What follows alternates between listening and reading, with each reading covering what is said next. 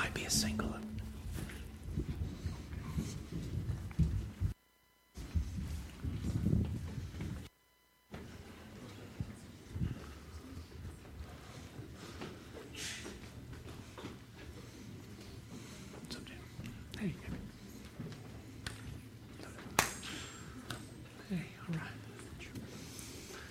Anybody else want to leave?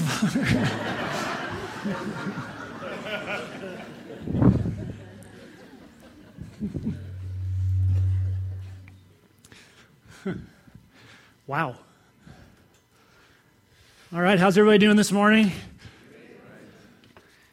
Gotta just figure this out real quick.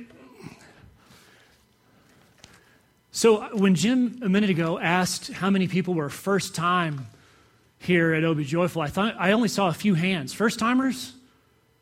Just a few. I don't know if you're here around the 4th or so, but it was like lots of first timers. But we want to have first timers every single time we get together. But it's so good to have lots and lots of people returning to gather with the body of Christ. And so just welcome, and I hope that today is a blessing to you, and I hope that you have had a chance to connect with Christ this morning. One thing I do want to say, it just reminded me as Jim was standing up here, in those of you from around may not know, I'm fairly new here, and Jim was the senior pastor leader here before. And most of you who have been in church may know that it can be hard to make transition to a new leader, and especially hard if the former guy hangs around.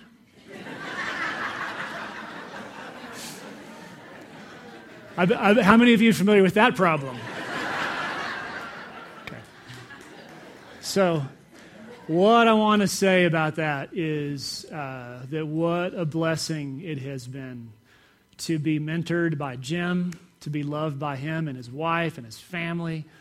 It has been incredible and an unbelievable blessing. And to me, just as a witness of the health, the great leadership and the Christ's work in this church, that we can remain and work well together and love each other and have fun together. I can call him and say, Jim, what do I do? You know, it's like, well. Anyway, I just wanted to make sure that I said that while lots of people were here, because it's been such a treasure. I didn't want to wait on that. So thanks, Jim, and Abby too. I know it's hard for you to make that transition as well. So my family and Claire's family, we just went on a little hike together. It was, for several of the people in the group, it was their first backcountry experience with the packs, carrying everything with us. And so we went up to a little place called Copper Lake, which many of you are familiar with. It's just above Judd Falls. It's a great starter kind of adventure in the woods. Except that it has this little kick in the last like 2K. You know, if you've been out there, you know what I'm talking about. It's a great, moderate hike, and then suddenly you're like, what did I get myself into? Everybody did fine, and we got there. It was great. One of the things that my wife loves to do is she loves to collect rocks that are the shape of hearts, and she's probably not alone in that. So we have this little stack outside of our house of things like inside of our house and other places. So this is the typical. About the size of a chocolate chip cookie. Can you see that? Heart shapes. This is one of them. So early in the trip, I heard her saying stuff like, oh, that's a good one. Oh, look at that. And of course, she had all the people looking. Well, so I didn't know this, but on the way down, or on the way up, she had picked one out that she wanted to get. It was about 2 miles in, and so rather than carrying it up, we were just going to pick it up on the way out. And then I saw it. And it's like the size of a small dog.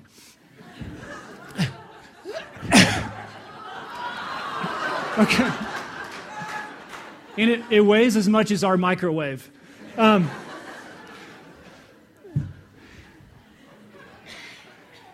so we ended up putting that in my pack.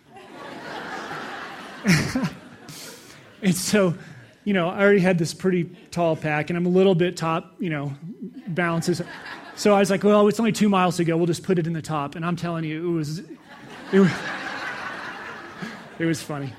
But we made it back. And it's the reason I tell you that, not just because it's funny, and I hope that she never finds another bigger rock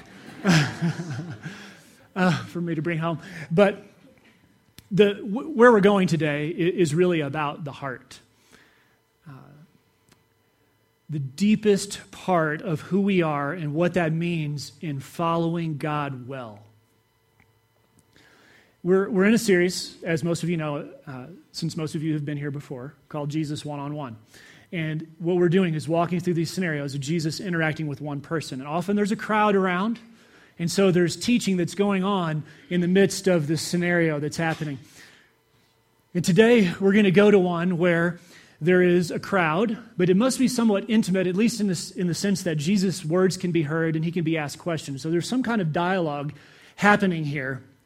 We're going to be in Luke 10. So if you want to turn there, Luke 10:25.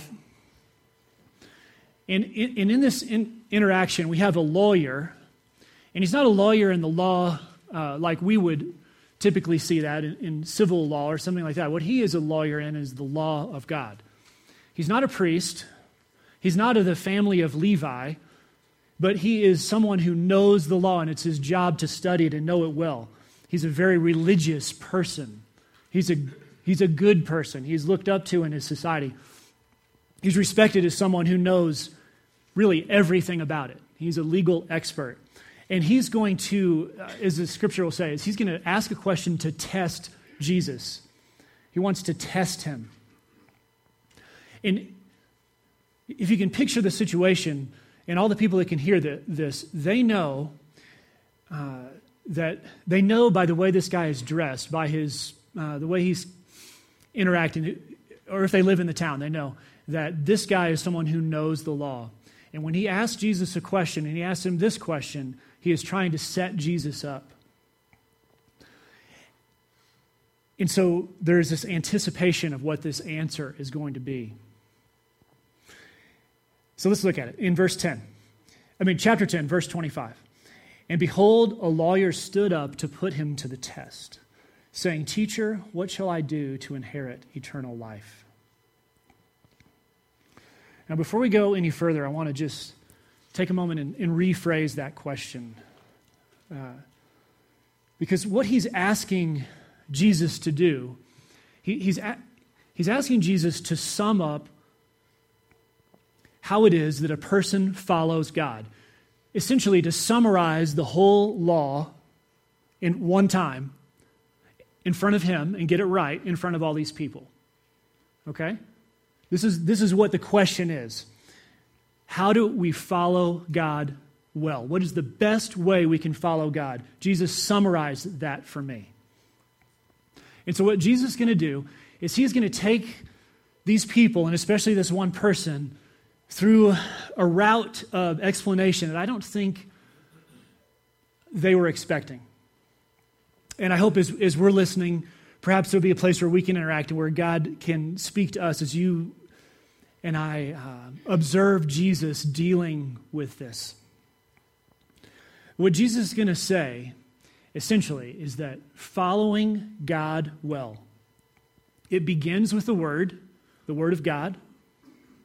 It requires a response, and it has a dramatic impact on people around us. Following God well begins with the Word of God. It requires a response, and it has a dramatic impact on the people around us. We will then have a dramatic impact on people around us. So let's read this passage together, and then we'll unfold that together. So starting in 25, the lawyer stood up to put him to the test and said, "Teacher, what do I do to inherit eternal life? How do I follow God perfectly? Tell me." And Jesus said to him, "What is written in the law? What's written in the Word? How do you read it?" And the lawyer answered, "You shall love the Lord your God with all your heart and with all your soul and with all your strength and with all your mind, and your neighbor as yourself." And Jesus said to him, "You've answered well. Do this and you'll live." And 29, but desiring to justify himself, he said to Jesus, "And who is my neighbor?" And Jesus replied, "A man was going down from Jerusalem to Jericho, and he fell among robbers who stripped him and beat him and departed, leaving him half dead. And now by chance, a priest was going down that road, and when he saw him, he passed on the other side.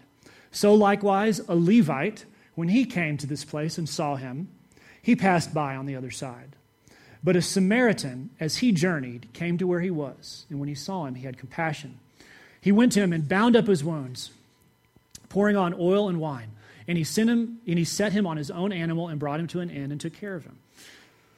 And the next day he took out 2 denarii and gave it, that's a couple $100, and gave it to the innkeeper, saying, 'Take care of him, and whatever more you spend, I'll repay you when I get back.' Which of these 3 do you think proved to be the neighbor to the man who fell among the robbers?" Jesus asks. And the lawyer said, "The one who showed him mercy." And Jesus said to him, "Go and do likewise." Now, typically, for me, when I read this passage, I want to go straight to the story of the Good Samaritan. Almost all of us are aware and have interacted with that story over the past.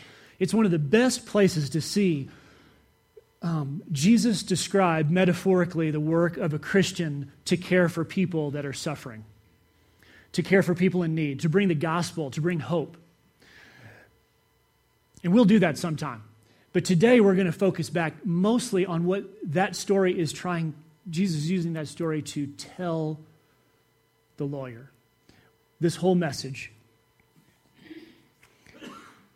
And Jesus is going to build this argument that following God,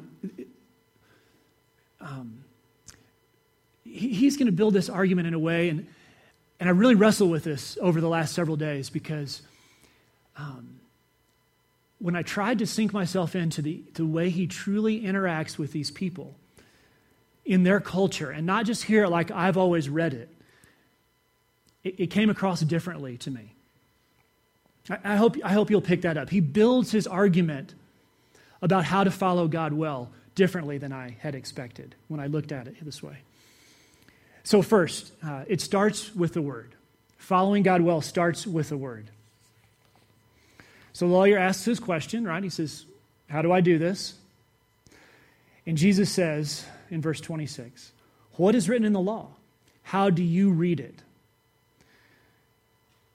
When Jesus asks him about the law, he's asking him about the word. Those 2 things were synonymous, right? We're all agreeing on that? And specifically, for this lawyer, the law was the first 5 books of the Old Testament. For him, it was the Hebrew Scripture. We call it the Old Testament. So, what Jesus does is he says, the answer is in the law. Do you see how even by asking the question back, he's answering the question? The lawyer says, "How do I do this?" And Jesus says, "Well, what is written in the law?" It's what is written in the law. But when Jesus does this, he turns the situation around, and he forces the lawyer to make the first move, right? The lawyer thought, "Oh yeah, I'm going to get this guy. He's a podunk, preacher, upstart from Galilee, probably doesn't know anything." All the people are thinking, "Man, this Jesus guy is going down against this man." But Jesus doesn't try to give him an answer about this that can be shot down. All he does is turn it back around and ask the same question. And I feel like if you picture the situation, the lawyer is trying to keep his poise, and he's quickly trying to figure out, how am I going to answer this so that I don't get humiliated in front of all these people? So he probably gives the answer that he was hoping Jesus would say something about, right? He's stuck. And he wants to say something that no one can disagree with, that Jesus can't disagree with. Do you see the situation that he's in? He doesn't want to go too far. He wants to say something very normal, something that everyone can agree with. It's a good answer. And he says in verse 27, "Love the Lord your God with all your heart, soul, and your strength, with your mind, and love your neighbor as yourself." Now, when he did that, he was combining, he knew the word. He knew the answer. He was combining two passages. And I'm sure all of you know exactly where they are in the Hebrew Scripture. Deuteronomy 6:5 is the first one. You shall love the Lord your God with all your heart, soul, and strength. He actually adds the word mind in there. But I think he's trying to just elucidate the fact that it's everything about your soul is to love God. So he brings in Deuteronomy 6:5, which God said this is the heart of what it is that is knowing me well and following me well. But then he brings a piece from Leviticus, which is a little bit later in the Scripture. And this is from Leviticus 19. And God says, love your neighbor as yourself. And so he brings these two things together. And this was a common understanding among the people that these two things coincided. That loving our neighbor as ourselves was a piece of responding to God in a proper way.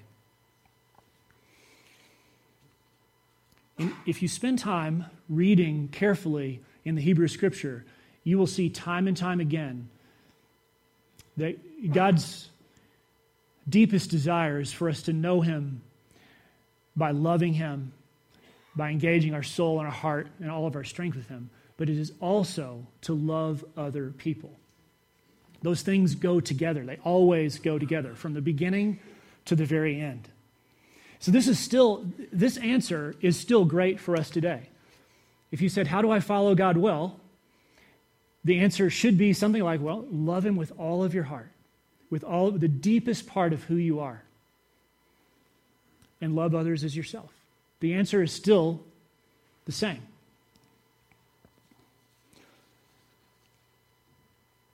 But knowing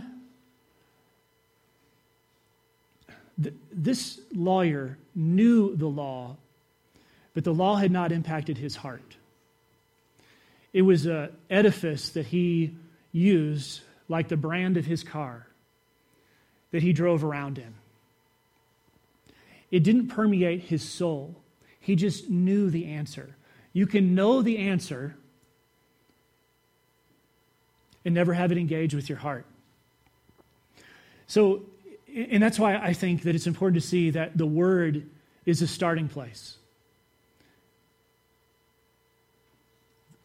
Knowing the Word doesn't necessarily change us because we can hold it on the outside. But the next thing that Jesus does, and he does it in the same little sentence, is he requires a response. Did you notice he said, what's written in the law? So what do you know? And how do you read it? And I love that because he's saying to this man, this guy is challenging him on his own words, right? But he's saying to this man, tell me how you read it. Tell me how you interpret it. Tell me how you would do this. In the back of this lawyer's mind is the application of this passage. And this comes from 2 Kings. Because only one other time in the Scripture is that phrase used outside of Deuteronomy. And when it's used to describe this one king. And the king's name was Josiah. And I had the privilege this morning, I walked in, I met a little guy back there named Josiah. Is he still in there? He went with the kids. What a great name to have. Because in the book of 2 Kings, it says that Josiah was the one person, the one king who loved the Lord his God with all of his heart and his soul and his strength. It even says there was not one before him and not one after him. Now, Josiah came a long time after David, Saul, David, Solomon, all those people that we're familiar with. There had been a steady string of kings in Israel, and if you read through those books, you'll see that most of them did a poor job, right? It's kind of depressing to read that. Every now and then one shines, and Josiah is one of those that shines out. The culture had gotten to the point, actually, where they had forgotten that there was even a book of the law, those first 5 books. That's how bad it was. They still had the framework, they still had the temple. He was still appointed by God as the king, but they had just forgotten everything about what God had called them to. So, Josiah sends a representative to the temple to pay some money or get some money or do something like that. And the priest says, hey, I found this book. I think you should look at it. So he hands it to the servant, and the servant takes it back to Josiah, and Josiah says, well, why don't you read it to me? So he reads it, and it's the book of the first 5 books of the Hebrew Scripture. And Josiah is so moved that it says he tears his clothes, and he is taken down to absolutely his heart, and it changes everything. Let's see. Look at, I think we have it on the screen, 2 Kings 23:25. Before him there was no king like him, who turned to the Lord with all of his heart, with all of his soul, and with all of his might, according to the law of Moses. Nor did any like him arise after him. There was no king like him who turned to the Lord with all of his heart. When he heard those words, he turned the kingdom around. The impact of what he heard in the Word of God, he allowed to change who he was. He made a decision there. The lawyer was unwilling to make this decision.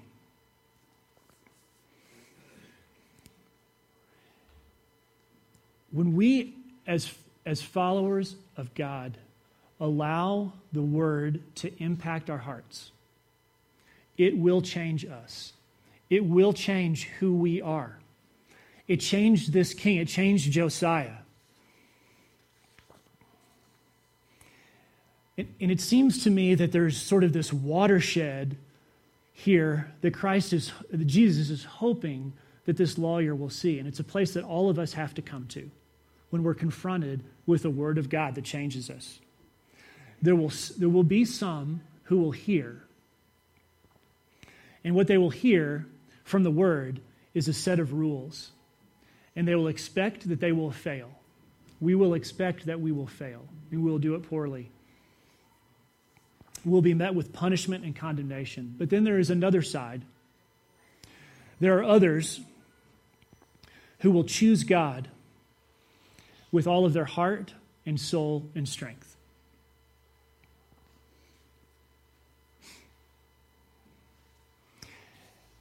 And will know that any imperfection is met with mercy. Do you see the difference? And do you see where the lawyer is? In all of these one-on-one stories that we've been walking through, for some reason or another, and maybe this is just my preference, we've been looking at people who are being introduced to Jesus. And I'm wondering about that, just in terms of our church body. Why is it that God seems to have called us to look at that? Truly to look at that watershed where we decide whether we're going to see our faith as religion or to receive grace and mercy from Jesus and walk in that and fully follow Him with our whole heart. And it's my prayer that that's the side that we go to. Each one of us, no matter where we live, no matter who we are, that instead of, because most of you are here because you are maybe a believer or very close to it. And if you are a believer, you may have been for a long time, or you wouldn't spend your time on vacation in the church. And it would be such a shame for us to walk away from interactions like this that Jesus has with people and think that our following God well is about following rules instead of sinking deeply with our whole heart into His mercy, into His grace. And that's what happens when we respond. Jesus, let's just step to the last thing here. Jesus gets one last shot from this this lawyer, because now Jesus has answered him in such a way that he can't really come back. He doesn't know what to say. So look at it with me. And this is where we have this transforming impact on other people. So unfortunately for our friend, he had, our friend the lawyer, he's tried to bait Jesus, and Jesus says, and he says in his last gasp, but desiring to justify himself, he says, "Who is my neighbor?" Now this was a big mistake. If you've already tested Jesus, don't do that again. And Jesus answers with this carefully crafted story that we all, I think, know. This famous parable of the Good Samaritan. And he says it in such a way that it unfolds, and he leads this this lawyer down a path that's hard for him to understand. Because you have to, he had to be saying, where is this guy going with this? Because he said, "Who is my neighbor?" And so Jesus starts to describe this guy who gets beat up and robbed and is laying on the side of the road, right? And then so is he the neighbor? Is he who my neighbor is? They're all wondering this, all the people are hearing it. And then you have these different people come by and reject him. And the thing is, according to the law, they were perfectly justified in rejecting this guy and walking right by. It was okay for them to do that because he was half-clothed, bleeding, and dirty on the side of the road. It was okay to ignore this guy, according to their law. The focus seems to be on the injured man. And then Jesus brings out his, I guess I'd call it his spiritual bazooka, or bomb, which is the Samaritan. He loves to use the Samaritan, right? And he says, well, then a Samaritan comes by. And he actually goes and touches this guy and puts him on his own animal and takes him and takes care of him and cleans his wounds. And we all know this story. And I think still this doesn't make sense to the lawyer. And then Jesus says, well, in verse 36, and this is Jesus' second question of the day, which of these three do you think proved to be a neighbor to the man who fell among the robbers? Now,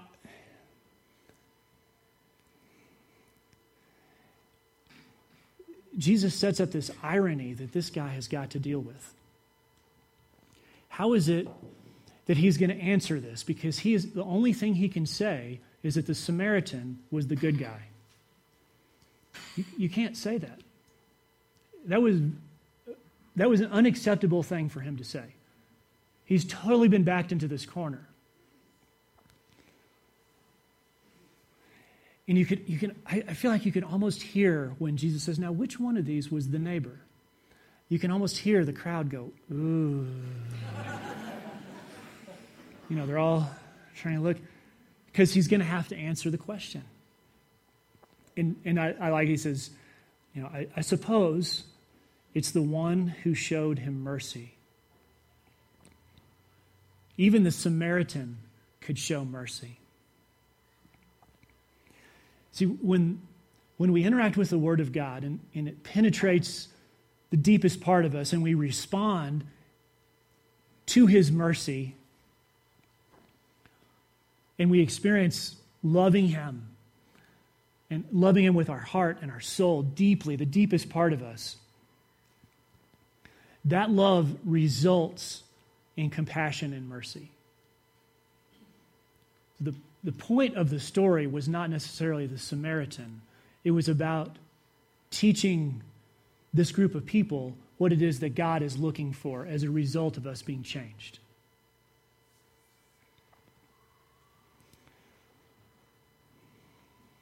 The saddest thing about this story is that we don't hear anything else about this lawyer. That he goes away still stuck in his legalistic way of viewing how he relates to God. But I think what for us as believers, as followers of Christ, what if we were to engage with God's word in such a way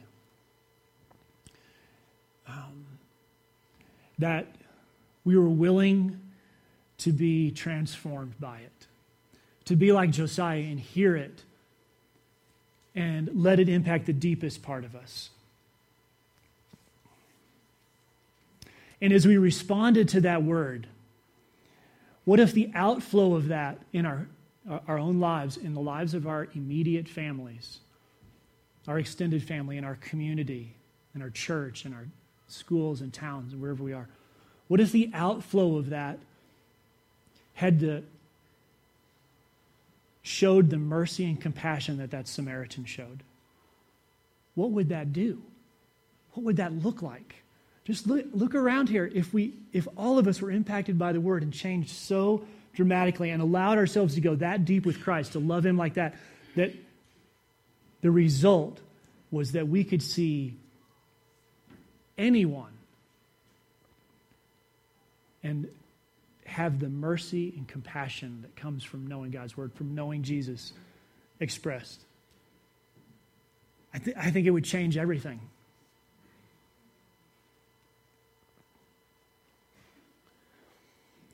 So,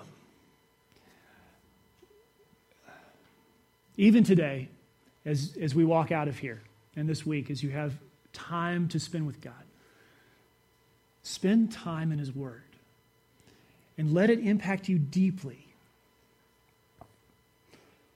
Consider what it means not to follow his rules, but to love him with your heart and your soul. And let that have the result, I think, that Jesus wants it to have, that we have mercy and compassion on one another and on our neighbors. And now we know who our neighbor is because of this story.